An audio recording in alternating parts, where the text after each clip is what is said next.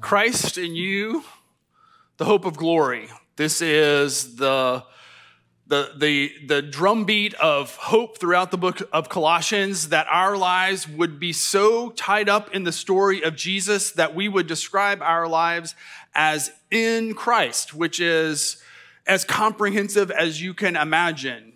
A relationship that defines every other relationship. A story that becomes our story, an experience that becomes our experience. Colossians 3 begins in this place as we have been raised with Christ into new life. It's as if it had happened to us. Then we begin to live our lives differently. And so Colossians 3 begins to describe that new life in Christ. And we'll get to that. There's a list of stuff that you saw and you kind of heard, and you're thinking, all right, we're going to do this on Sunday morning at 9:45. It talks about some stuff, and we'll get to that. But take a deep breath. We're not going to lock the doors and, make people confess their sins and, all of that. This is a safe place and also a brave place to envision a different future for us and for our world. It means we do talk about things that are important in the vision of a completely different life. Colossians envisions living in Christ, the one in whom all of God's fullness was pleased to dwell. It imagines us also living out of that fullness. 15 years ago, actually, we preached on the book of Colossians. We did a Wednesday night series on it, and we called that series In Christ. It took up that idea that we hear in Colossians and Colossians 3 specifically, and envisioned what it would be like to live in Christ. And so in Christ was the catchphrase, and I've been around long enough, 15 years, where I remember that we did stuff, but long enough that I don't remember what any of the specifics of it, except for one thing. And out of that time, I somehow picked up the habit of writing at the end of my emails that phrase, in Christ, Adam. And, I confess I don't do that all the time. There are some times when, the sort of the pastoral response needs to be a little extra flextra, so to speak, and I feel like we need to take it up a notch. Sometimes I just sign off my emails, all the best, Adam. Sometimes I sign my name, and sometimes I don't, and I get confused. And some of you young people can help, because I do sign my emails, even though you know who it's coming from. And sometimes I still sign my texts, But I've learned, young people, that that's redundant. Like, I'm thinking of somebody sitting out here. I sent them a text and said, hey, Pastor Adam, and they texted back, yes, I'll do that, and yes, I know who you are. My daughter reminds me often that you're not supposed to sign their text. Are you supposed to sign an email? How many of you sign emails? I'm just curious. Okay, so I feel justified in this. In Christ is one that I will use when there's a need to kind of remind ourselves of that fullness of life that is possible over a specific situation. This last week, I got an email from someone and it needed a pastoral response. It needed me to kind of very carefully choose my words over a situation in their family, and they were, some stuff they're struggling with, and they had emailed and reached out to me, so I sent the email and reached back out to them.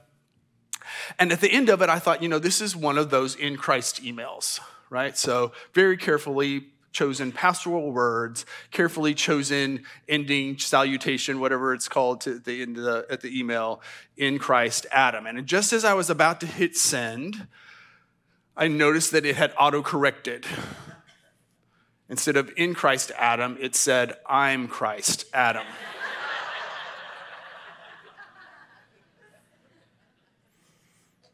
Fortunately, I caught it before I hit send. Can you imagine getting that email from me and being like, whoa, Pastor Adam is really feeling kind of big for his britches these days. I'm Christ, Adam. My computer has gotten a little confused about things. And all joking aside, Colossians wants us to help make that switch. Like, the saying, someone has said, I've learned two things in life. There is a God, and I'm not him. And Colossians wants us to make this shift in our allegiances from the ones that are grounded in our own way of encountering the world, which is limited and often fearful and anxious, and to a different place. In Christ draws on all the sufficiency, the one in whom all of God's fullness was pleased to dwell, now is our lived reality. And what we love about Colossians, we've been saying through this series, is it goes up into the clouds, it goes up into the cosmos, it goes up into the universe, and thinks of the work of Christ in the most expansive way possible. But it refuses to stay there. It keeps bringing us right back down to the ground and envisioning a life that looks that full. When we tend to come at life with our blinders on from an earthly perspective, and Colossians 3 talks about that perspective a couple times. Colossians invites us to see it differently. There's also a little tension in the New Testament that if you come at life this way, and say all that's required is to live into this fullness of Christ and in relationship to Jesus, that if you throw out the rules-based approach and take a relationship-based approach, that in some way you're lowering your standards. Colossians 3 is written because there's anxiety in the system that the people are going to kind of settle for something less. And Colossians 2 ends, as we saw last week and on Wednesday night, it ends in this place of throwing out of that human-based rules approach to religion. But maybe you've heard this, maybe you've felt it, there's a little concern that, well, if you take that approach off the table, then it's sort of just lowering your standards, sort of trying to make it easy. And so as you flip the page between Colossians 2 to Colossians 3, it begins to answer that. If you think that a relationship-based approach to religion lowers the standards, you're going to discover something different. In fact, if we live in Christ, then very naturally and very immediately we begin to exchange some things, some empty things for fuller things. We begin to leave things behind so that we can take up other things. And this is the work of God in us. It is the work of the Holy Spirit in us. It is not inevitable, but it's something that God initiates and that we can either lean into or not. And this is the starting point of Colossians 3. It is a vision of living into the resurrection reality of Jesus. Since then, you have been raised with Christ. Set your hearts on things above, where Christ is seated at the right hand of God. Set your minds on things above, not on earthly things, so with our blinders on. You died, for you died, and your life is now hidden with Christ in God. So let's talk about the things that get exchanged here as we think about our life in Christ. No longer I'm Christ, but now in Christ. And the first exchange is this. I think we exchange hurried hearts, taking right out of the scripture, for hope-filled thoughts. This is a 3-point sermon, by the way. I don't always do 3-point sermons. So if you like those and you like to take notes and kind of reflect on them with carefully chosen words, we exchange hurried hearts for hope-filled thoughts. A couple weeks ago, some of our pastors spent a day at Camp Lucan with some other pastors and staff from First United Methodist Church Lexington, and we're similar churches, and we just got together and said, what actually helps people follow Jesus? What are you doing? What are we doing? What are we learning? What doesn't work? We spent a whole day in a very practical conversation with them. It's very encouraging to find people who are in it with you, and we don't always take time for that. So we had a great day. We began the day in a devotion time, and it was a church meeting. So we're going to talk about Jesus and try to ground our lives in our talk in that spiritual reality. And since we've been preaching in Colossians 3, a few weeks ago, in fact, I kind of stumbled on something. And it was a point in the sermon that this word fullness in Colossians is actually used in John. It's used in Ephesians. And it speaks to this grace upon grace. You may remember that part of the sermon, the fullness upon fullness to overflowing. That's throughout the New Testament, trying to describe this life in Christ. So we spent some time there, and I sent people to groups of pairs to talk about 2 questions. And the first question was, what does fullness in Christ mean? What does that look like? And we talked about some practical things, but I hadn't realized that I would get some metaphors. And 3 people used a metaphor to describe what fullness in Christ looks like. I wish I had asked the question before that sermon a few weeks ago. I would have used those metaphors. Or I'll use them today. Because the first one was, the person said, you know what, it makes me think of Thanksgiving Day. You know, there's like this special kind of feeling that you get. Now, this is probably after the first meal, but before the second one. You know, like when you stuff yourself to the point of being sick, that's not fullness. But when you eat and your family's together and you're grateful, and then the tryptophan kicks in from the turkey, and you're maybe sitting down to watch football, and it just like there's a peace, full. You're just full. And someone said, well, when I hear fullness or grace upon grace, I think of March Madness. This is a group of people from First Church Lexington. So, you know, basketball, Jesus, you know. So I think of March Madness, basketball upon basketball, games upon games, you know, excitement upon excitement. I feel like that probably makes sense too. We went around the circle a little ways, and then the third person said, you know, I'm a nurse, and I work with people on respirators a lot. And one of the issues that we deal with is people have a diminished lung capacity. So one of the things that we will do is expand their lung capacity, and so that they can get more oxygen. And it feels to me like that's what Jesus is doing for us. He's expanding our capacity to be human, to love, to experience life. We start here, and he's going to push that fuller. Isn't that great? And so that was the first question. The second question pertains to the sermon today. Well, what keeps us from that fullness?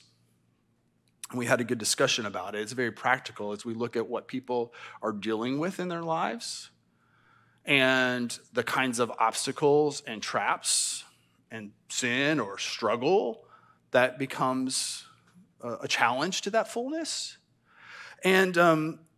And yet the first thing that someone said, just almost immediately, what keeps people from experiencing Christ's fullness? Someone said, I think it's because we just have no margin. That maybe saying in another way, it's not just that we're busy, but it's that we put the Jesus thing into the mix of all the other things. And we're going to try to work our faith in as one of many different levers that we're pulling to try to have a full life, instead of letting Christ be all in all, as Colossians 3 says, and then living out of that fullness in every other aspect of life. That we feel like we have to fill the hole still somehow. Like there's not enough. And so we're anxious, we're active. We do what we do because we feel like there's some kind of relational brokenness that still needs to be filled. And we're still making up for some relationship lack or some kind of sense of purpose that is needed. But Colossians envisions exchanging anxious and hurried hearts for minds that are at peace. And I don't know if we can really imagine fully what that is like, to live from that place of what we've been calling Christ's cosmic enoughness. Living from the starting place that what is needed has already been accomplished, and then we're just expanding our capacity to receive it in some way, rather than running around anxious, trying to appease God, trying to deal with the cosmic forces, which is a part of the context of Colossians, and setting our minds there, our perspective there, rather than having our blinders on from an earthly perspective. Now, I need to feel like there's a point of correction here. When we read, set your minds on things above, not on earthly things, sometimes that has been translated out of context. And what we've heard, what we've been told, what has been preached, I think is wrong. And we want to be careful there because I get things wrong too. But I think this is a fairly big one, where what we hear in that is set your mind on things above, and so ignore earthly things. So and they're just, they don't matter somehow. Like our bodies, they don't really matter, or the planet and taking care of our planet doesn't matter. And that's just taken this scripture out of context. It's not what it's trying to say. What it's trying to say, and it literally means having a perspective from like in the soil, like seeing things just from where we see them, earthly things and an earthly perspective is so limited. And unless we raise our hearts and our minds and our thinking up and look up, we're never going to see the fuller story. We're going to get confused, and we're going to make our decisions from the wrong place. Does that make sense? We're going to feel lack and so then act out of lack. We're going to feel anxious and then act out of anxiety. We're going to be fearful in some way and act out of fear.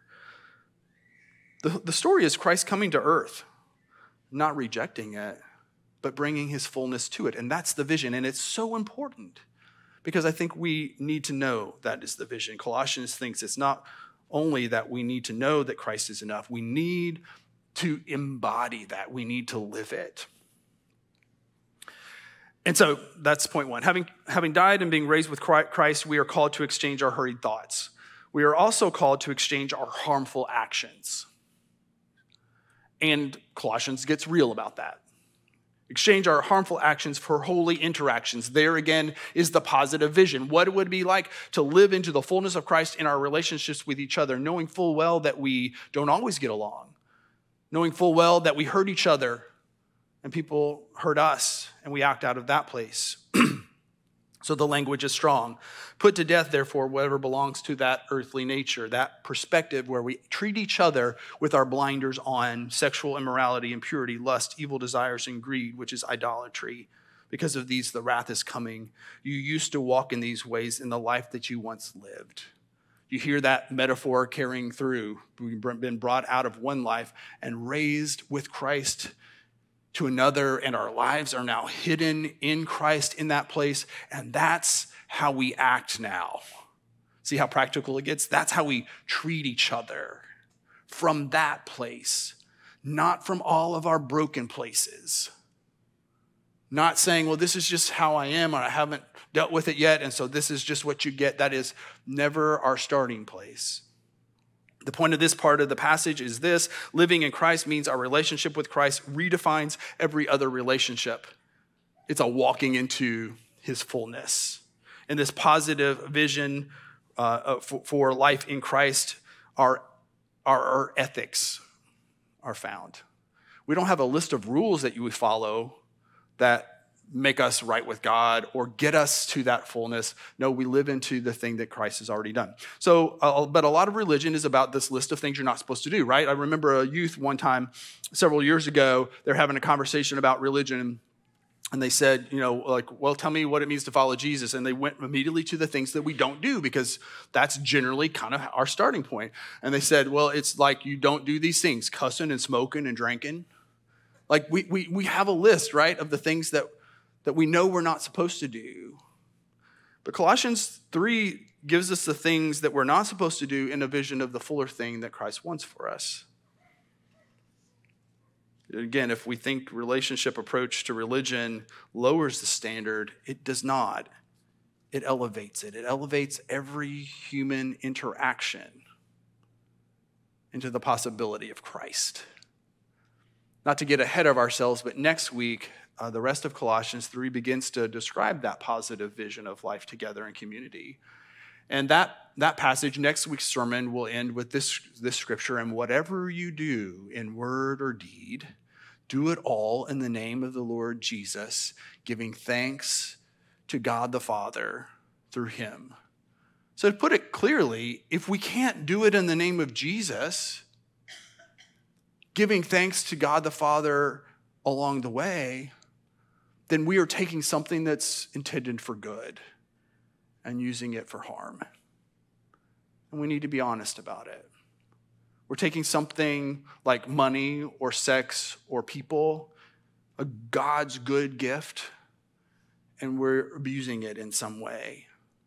But what if we transformed our thinking about all of those things? Sex isn't bad. It's an opportunity to live into the fullness of intimate relationship with someone in the way of Christ. And money becomes a chance to live into God's generosity and God's abundance, and we can use our resources to live into that fullness. And what if our interactions in community became more like that? That is our vision of church. Having died with Christ and being raised with him, we're called to exchange our hurried thoughts and our harmful behaviors. And finally, we are called to exchange our hurtful talk. I don't see how this applies today at all. We don't ever use words to hurt each other, but since it's in the Bible, maybe we should talk about it. Now that you have also must rid yourselves of all, that was a joke, nobody laughed, it's okay. Now you must also rid yourselves of all such things as these: anger, rage, malice, slander, and filthy language from your lips. Okay, we're all guilty. Do not lie to each other, since you've have taken off your old self with its old practices. There the image carries forth, and put on a new self, which is being renewed. It is a process in knowledge in the image of its creator. Our words are important. We all know the saying, sticks and stones may break our bones, and you don't believe it, or you would have said it louder, right? It's not true. Pastor Laura does a little group on Thursdays with people ahead of the sermon on Sunday. We talk about things on Thursday morning, and then she goes right to lunch. They call it tacos and theology. Someone accidentally in our staff keeps calling it tacos and tequila. Haven't been, so I don't know what is happening there. But they talk about the scripture of the day. And they ask, well, if it's not sticks and stones may break my bones, but words will never hurt me, what is it? And somebody said, well, sticks and stones may break my bones, but words can really hurt me. And another person said, sticks and stones may break my bones, but words will infect my mind. And then someone else said, sticks and stones may break my bones, but words can make me think I deserved it. The Bible talks about our words honestly. Proverbs 18 says that our words have the power of life and of death. And Colossians calls us to the fullness of life. That means even the way we talk to each other becomes a means of experiencing Christ's fullness, using and empowering and harnessing the power of our words to give life. Can you imagine a group of people like us gathered here taking even just this vision of the fullness of life in Christ seriously? Can you imagine us harnessing the power of our words, praying before we say something, bringing words of healing and hope into situations that are anxious and fearful in our very real, very human lives? You know, in the life of Jesus, some people were leaving his ministry and no longer following him. And Jesus turned to his disciples and said, so are you going to leave too? Do you remember what they said to him? They said, Lord, where would we go? Because you have the very words of life. I think Colossians would extend that story into those of us who are in Christ. That our speech itself becomes an encounter with God, the very words of life. There can be no rule for this kind of exchange. It has to be a full-on embodiment of the story. We become those who are in Christ, not I'm Christ, but living into the process of transformation of being in Christ. And in that way, the possibilities are endless, literally endless, as we exchange hurried thoughts, harmful actions, and hurtful words for the outworking of an infinite grace, a living into the cosmic enoughness of Jesus. And so before we come to communion today, I'm going to invite you to reflect a little bit about your week past. And this is a safe place and a brave place to come into God's presence and to reflect on the possibility that he has for our lives in Christ. And for the ways that we don't live into it. None of us. It doesn't diminish the vision one bit. We come week in and week out to be reminded. And so let's reflect together as we pray. And as we come into God's presence, we ask first, what is getting in the way of Christ's fullness in our lives? The question that we discussed a few weeks ago at Lucon. What is that thing that is getting in the way? Is it something in our thinking? Is it something in our acting? Or is it something in our speaking?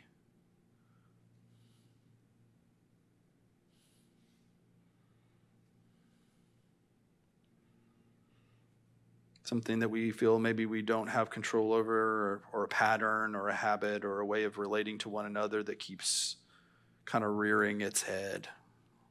Something other than the fullness of Christ.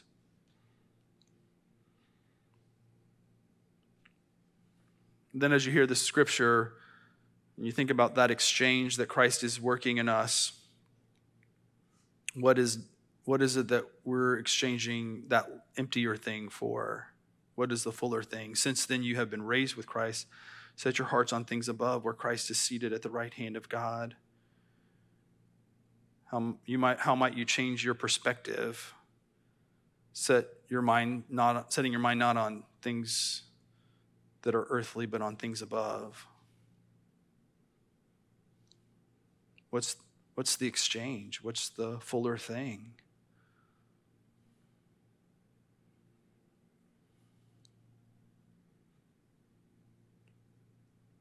For in Christ you died, and your life is now hidden with Christ in God.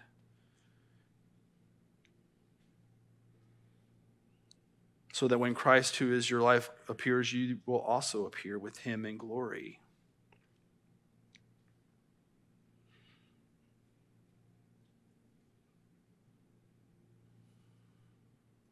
And what's the thing that you think will change this week and the week ahead? Or what is the way you will encounter a situation that's coming, a circumstance, a challenge?